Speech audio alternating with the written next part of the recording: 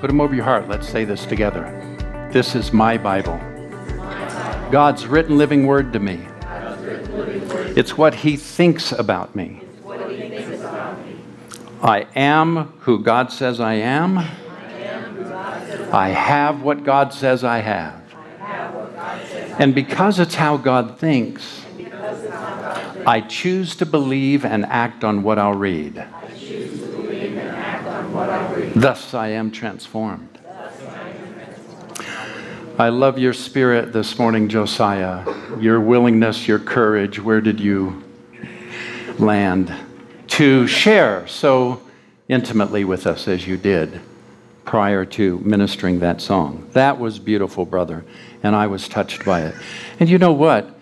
I know that the comment at the moment from Josiah was that he had lost something that he was coming back to or getting back to, and of course those are the words of the song. I submit to you that the very sensitivity to the Holy Spirit that touches us, that tweaks us, that compels us in the moment to reach, to desire, to go for more of God, displays maturity.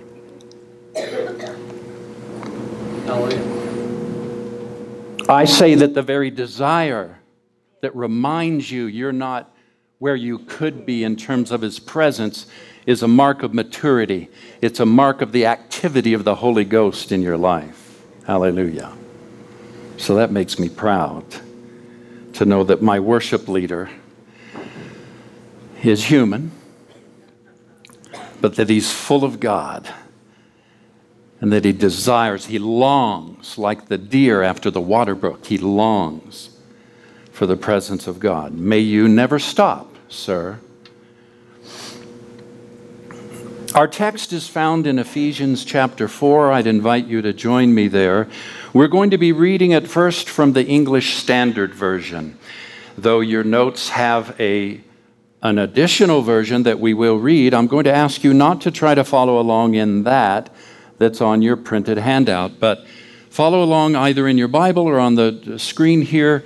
Actually, you do not have the version of these slides. English Standard is what we're going to be reading from. You can follow along in your own Bibles if you have it. Don't display the slides that you have, though. Let no corrupting talk come out of your mouths. This is chapter 4 of Ephesians, verse 29. But only such as is good for building up, as it fits the occasion, that it may give grace to those who hear. And do not grieve the Holy Spirit of God, by whom you were sealed for the day of redemption. Let all bitterness and wrath and anger and clamor and slander be put away from you, along with all malice.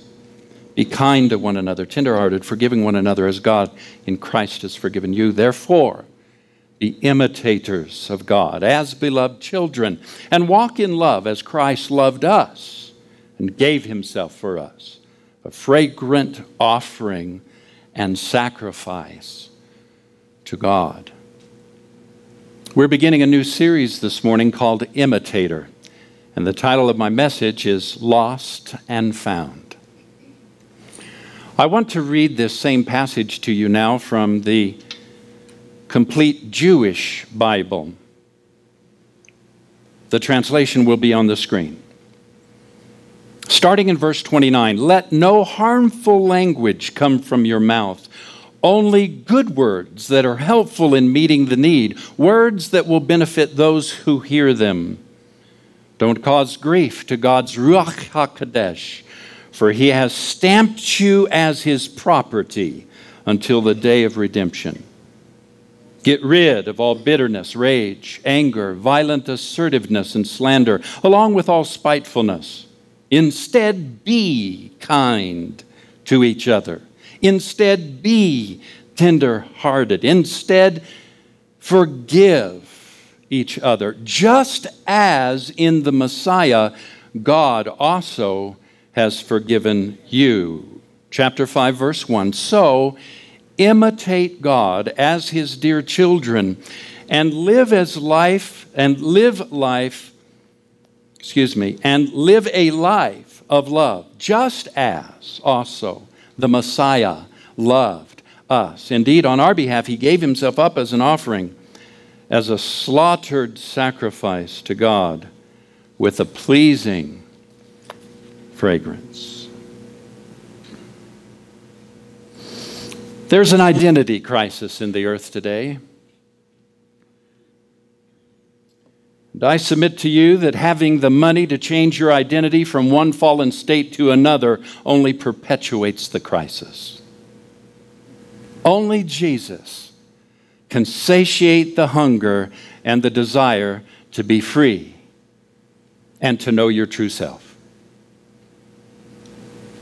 One's identity cannot be purchased or merely changed by willful human selection. Our identity is stamped on our inner being at the new birth, and it's crafted by the Father out of our loving relationship with Jesus Christ. Identity based on anything other than your Father's, your Heavenly Father's DNA, and your elder brother's sonship is the definition of an illegitimate child. And God doesn't have any illegitimate children. Webster's defines the word illegitimate as something that is spurious, irregular, inferior, or it's questionable in its origin. This Greek word for illegitimate literally means one born out of illegal wedlock, or one born not of legal wedlock, or foreigner.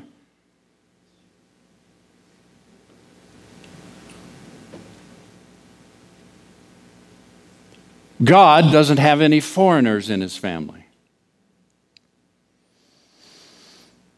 And God doesn't have an identity crisis. And I have God's DNA running in my blood. Now I'm human. I have emotions. I'm a man. My identity, my self-worth can be challenged. I certainly, at times, even question through a lack of confidence, through a barrage of thoughts that have overwhelmed my mind in the moment. One such happened this past week when I was spending time with my lovely wife out at the movies. My glasses are new. They've been a little tight-fitting. So, knowing that I was going to be sitting in the movie theater for a couple of hours and that they pained me a little bit on the side of my temples, back of my ears, I grabbed a business card out of my pocket, tore it in half, and stuck it down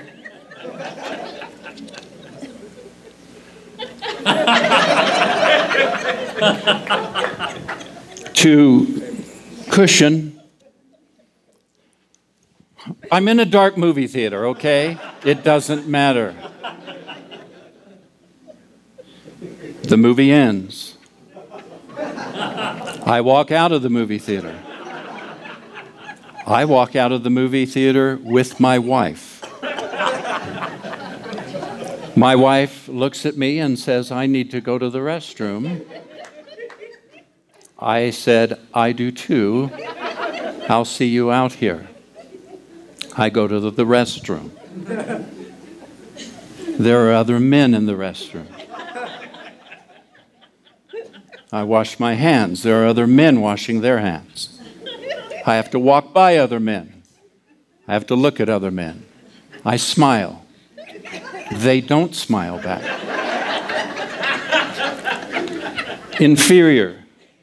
Complex. I don't belong. I'm a foreigner in this restroom. I do not understand. I'm a man. I watched the same movie you did. I maybe came out with a different opinion, but I am not a foreigner. and I have to begin to remind myself of my identity. I come out, I grab my wife's hand, and we walk down to the entire other end of the movie theater, all right? I mean, the hallway from where our door was, all right? Walking past people. Finally, at the door, ready to go out, my wife asks me if I intend to continue to wear these.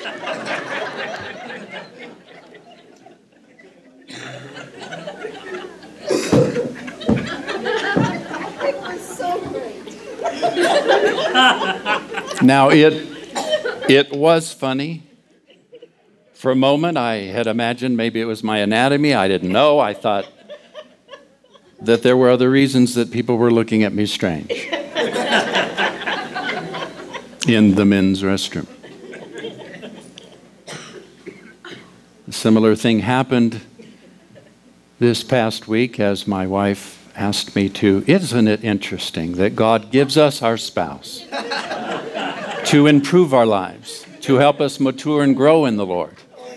That only those things that He has spoken to us personally about many times, and we have ignored Him, does He then resort to using our spouse.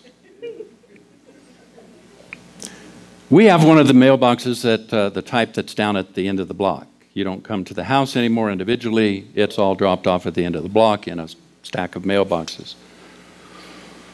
Nina asked me if I would drive by and get the mail. I get out. She gives me the key. I get out. I think we were actually in her car. There's a key in her car door, and I grab that and I get out. And I go to the mailbox and I try it, and the key's not working. And I think, I'm sure it was this mailbox, and so I try another. And then I tried another. And then I tried another. And I turned around and I look, and I lean down, because the car's just a little bit lower on the sidewalk, from the sidewalk there, and I lean down, and she's laughing. She's laughing at me, not with me. I was not laughing. I'm making a fool of myself. The neighbors are all looking out their window. I know it. I know they're looking. I know there's neighbors on their front yard looking. The idiot doesn't know where his mailbox is. What an idiot. I'm feeling this. I'm thinking these thoughts. It affects my identity. I slip back in the car and I say to isn't it number one, mailbox number one? She doesn't say anything. She just points. She points out the front window and down the block to another mailbox. I'm at the wrong mailbox. She knew that when I drove up and parked. She knew that. She knew I was not at the right. She knew I was going to embarrass myself. She knew I was going to try the key, that I would be frustrated, that I would look like an idiot. But she derived joy from this process. I only want to submit to you that there is an identity crisis in the world today, and that many Christians, unfortunately, still see themselves as foreigners. They talk like foreigners, they pray like foreigners, and they approach God like a foreigner. We must deal with this. The truth is, according to our text, we are stamped as His property. Say it. I'm stamped as His property. Say it again. I am stamped as His property. So going back to our text from the Complete Jerusalem Bible, and you can follow me, Sammy. Let no harmful language come from your mouth, only good words that are helpful in meeting the need, words that will benefit those who hear them. Notice how many times he emphasizes language, words. And then follows that very theme of our words, our language with, don't grieve God's Holy Spirit, His Ruach HaKodesh. Why? Because you're stamped with a new identity. You see, your words will reveal what you believe about your identity. Your words give away whether or not you understand whose property you are. In verse 31, he says, get rid of. Now notice the wording here. Get rid of, and then instead be. Did you see that? Get rid of these things, instead be this. Notice it does not say sweat with great effort and trial. With all your muster, do your best to try to get rid of these and just try to be a good person. That's not the language. That would be the language of somebody whose DNA had not changed. But for somebody who understands their DNA is the very blood and DNA and cell structure of the Heavenly Father, he simply says, look, just get rid of this and be this. You don't try, you are. Do you see the difference? You don't try to be a good Christian, you are. You don't try to live like your Heavenly Father, you are in the very structure and DNA of your Heavenly Father. You don't try to follow Christ. He is your elder brother, just act like Him. The New Testament is not a revelation of how we should live. It's a revelation of how He lived, and so therefore it's a mirror of how I live today through His grace and power.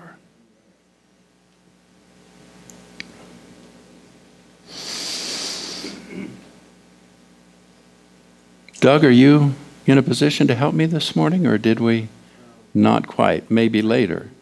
Maybe later in the morning. Well, I'll let you help me in a little while. I love this idea that I am actually stamped. How many of you remember that one time the disciples came to Jesus with a question that was being asked them by the religious leaders of the day, trying to trick them, trying ultimately to trick Jesus and catch Him in a problem.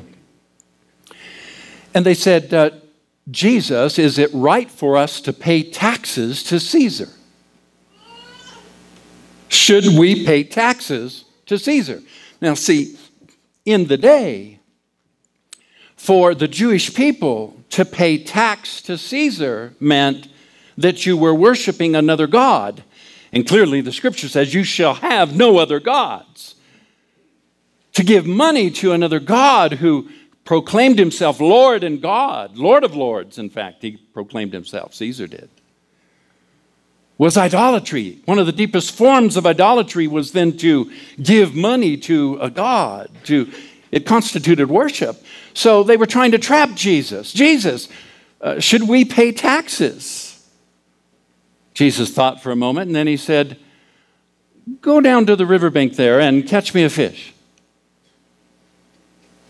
When you catch the fish, open its mouth. Inside, you're going to find a coin. Bring that coin to me. They did. They caught the fish, opened its mouth, and inside was a coin. They brought the coin to Jesus, and Jesus said, whose image is on the coin? Whose image has been stamped on the coin? They said, Caesar's. He said, all right. And you could quote the verse, right? Render unto Caesar what is Caesar's, and render unto God what is God's. You know what he was saying?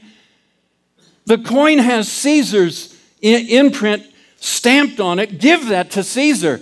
You are stamped with the very presence and DNA of God. You give yourselves to God.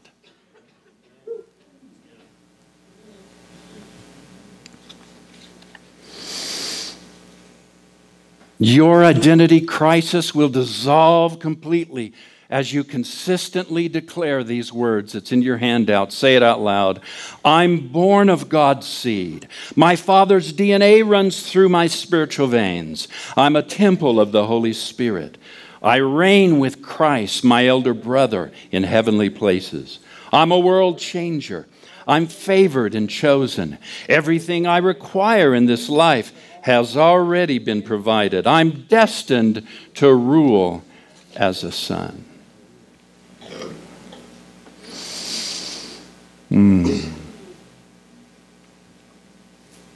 You see, there's no need to find yourself if you're lost in Christ. Put that up for us, Sammy. There is no need to find yourself if you are lost in Christ. And so Paul writes in chapter 5, verse 1 of our text, so you imitate God. Don't try to be like God. Don't struggle with the Christian life. Don't make your best effort to be good. It's not about being good. It's not about trying to be like Jesus. You are an imitator. You have his DNA. Now, I know some translations translate that follow God. It's inadequate. I believe that it's important to follow God.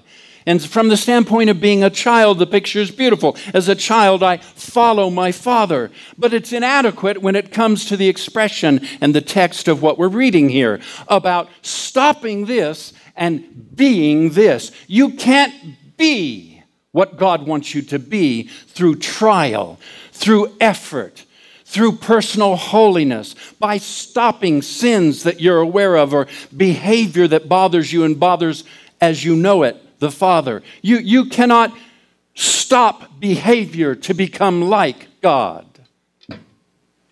which is what most of our pulpits in America preach. Behavior modification as a way to reach God and become acceptable to God.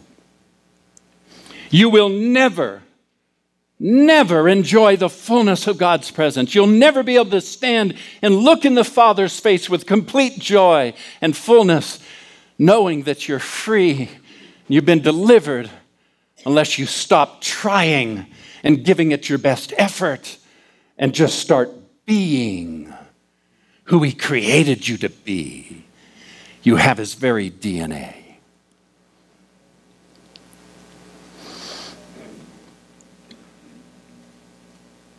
It's an attitude change. I would say it like this. I am not a slave, I'm a son. I'm not a slave of God, I'm a son of God. Chapter 5, verse 1, so be imitators of God as his beloved what? Children. You have his DNA. Even when your child does something that upsets you, that was wrong, that you ask them not to do, does it change their DNA? Do they stop becoming a son or a daughter? No, of course not. Could never happen. That's why when you do make a mistake, when you do something that doesn't please the Father, you come right into his holy presence. You look him right in the face. Nothing lost. Nothing lost. Nothing changed in your DNA. But you go to him and you say, Father, I'm so sorry. I know I've broken your heart. I've displeased you. I've done the very thing that you've asked me not to do and that I promised that I would never do again. Thank you that your DNA in me enables me to be like you.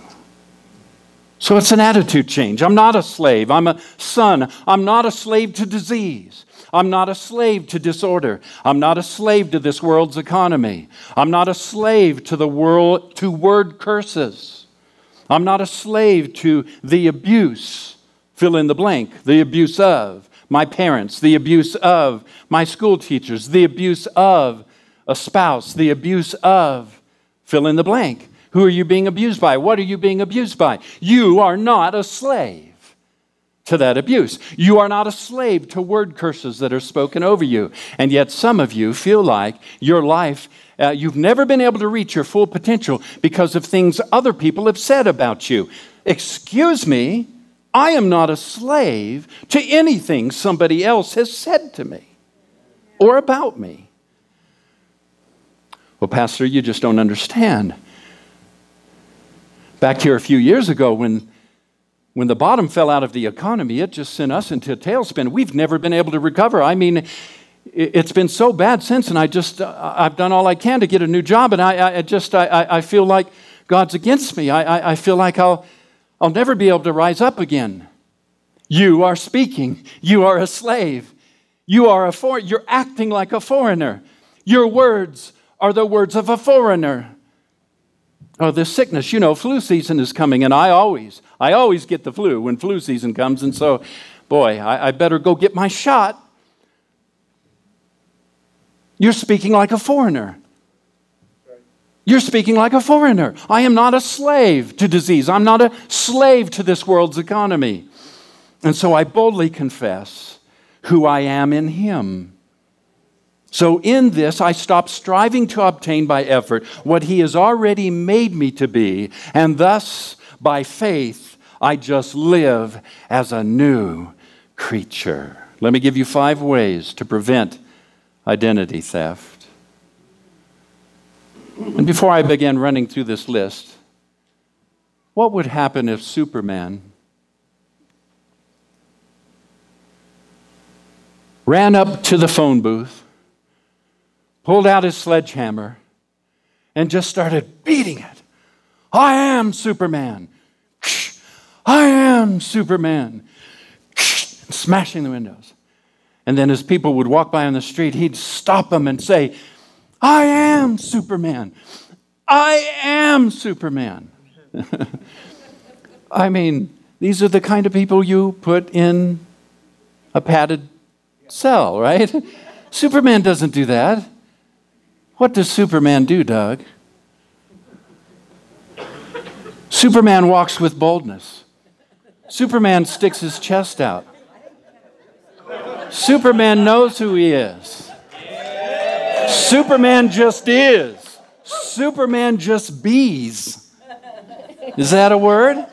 You don't have to beat the phone booth. You don't have to shake anybody to become it. And look at these pecs. Woo! My Thank you. six-pack. Thank you. 6-pack. All right, let me give you quickly 5 ways to prevent identity theft in your life. Number 1, you've got to realize you were created to worship. If you will stay in the place of worship, I mean speaking, singing, proclaiming, declaring, meditating on the Word of God daily, you will remind yourself. You see, our problem is that we have a saved spirit and a pagan mind. I have His DNA running through my heart, but my mind is still in a fallen state. And so Paul says, renew your mind with the Word of God. Be not compromising. Be not like this world, but be transformed. It's the word metamorpho in the Greek. The same word rendering or word that we get our English word metamorphosis from. Something that begins as an ugly worm is changed from the inside out and becomes this beautiful butterfly. I am an overcomer. I am healed. I am walking in financial blessing. I'm not trying to get finances. I'm walking in financial blessing. You see the difference? And so I worship you, Lord. I speak, I sing, I proclaim. Ephesians 1:12, so that we who first hoped in Christ, who first put our confidence in Him, have been destined and appointed to live for the praise of His glory. 1 Peter chapter 2, verse 9, but you are a chosen people, a royal priesthood, a holy nation, God's special possession. Oh, when you're down, when you're having a difficult day, when thoughts have overwhelmed your mind, here's the verse to pull out. God, you've made me a chosen people. Lord, I'm a chosen person. I thank you today, I'm a royal priest. Father, I thank you that I rule among nations. Lord, I thank you that I declare your praise, that you've called me out of darkness into your light. Lord, I declare with the words of my mouth, today I will walk only in light, favor, and abundance. All darkness has left my life. That's worship. Number 2, we were created to imitate. And when you start just imitating, when you just start being who you by DNA were created to be when you were born again and accepted Christ as your Savior, it takes away all law code. Listen to me, saints. You will never obtain blessing and favor in God's presence by behavior modification. I am His child. I am His son. I'm walking now in the blessing of His favor, in His light. Hallelujah. Number 3, we were created to love. Ephesians 5, verse 1, imitate God as dear children. Verse 2, and live a life of love. We're coming back to that in our next message. Number 4, we were created to serve. Matthew chapter 20, among you, it must not be like that.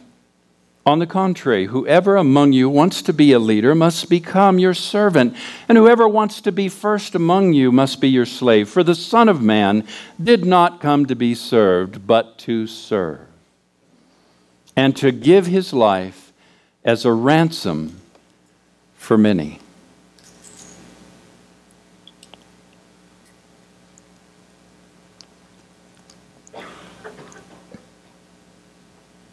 Do you want to be noticed? Do you want to be moved along in your gifts and your talents? Do you want for God to use you in great ways? Then settle your identity and commit yourself to serving. Let's put it this way. Proverbs says that a man's gift makes room for him and puts him before great men.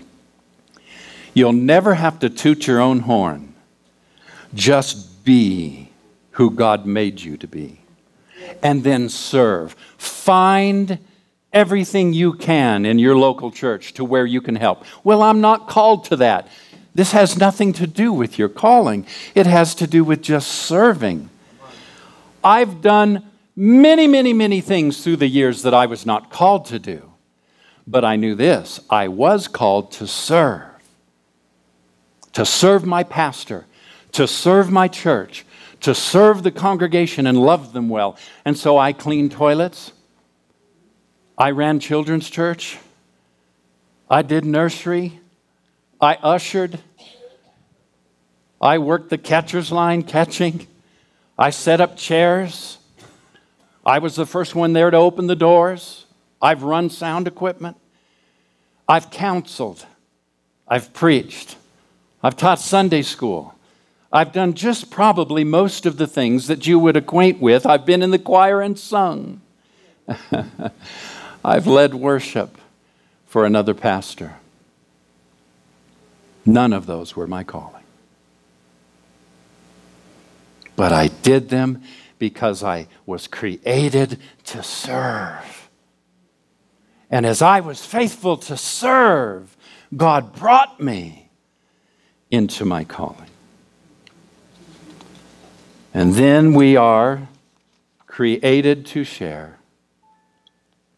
Created to share. 1 Thessalonians chapter 2, verse 8. I've just become acquainted with this passage. So love this from the New International Version.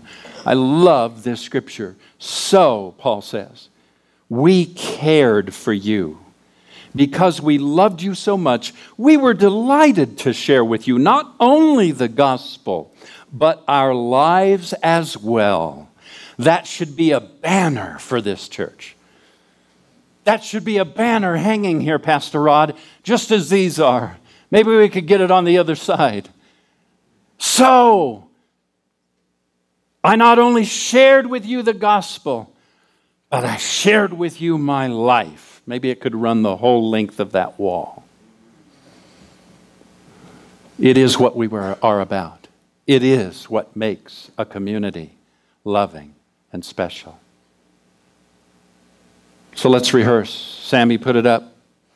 Many Christians still see themselves as foreigners. They still talk like foreigners, pray like foreigners, approach God like a foreigner. Stop it! You're a king's kid. You're a holy nation. You're a chosen person, a royal priesthood. Act like it. So in this, I stop striving to obtain by effort what He has already made me to be, and thus I just by faith live as a new creation. And if you take nothing else home from this sermon but this one thing, remember this: there's no need for you to find yourself if you're lost in Christ. No need to change your identity today. Try to become something you're not. Just be who God made you to be. Could we stand to our feet?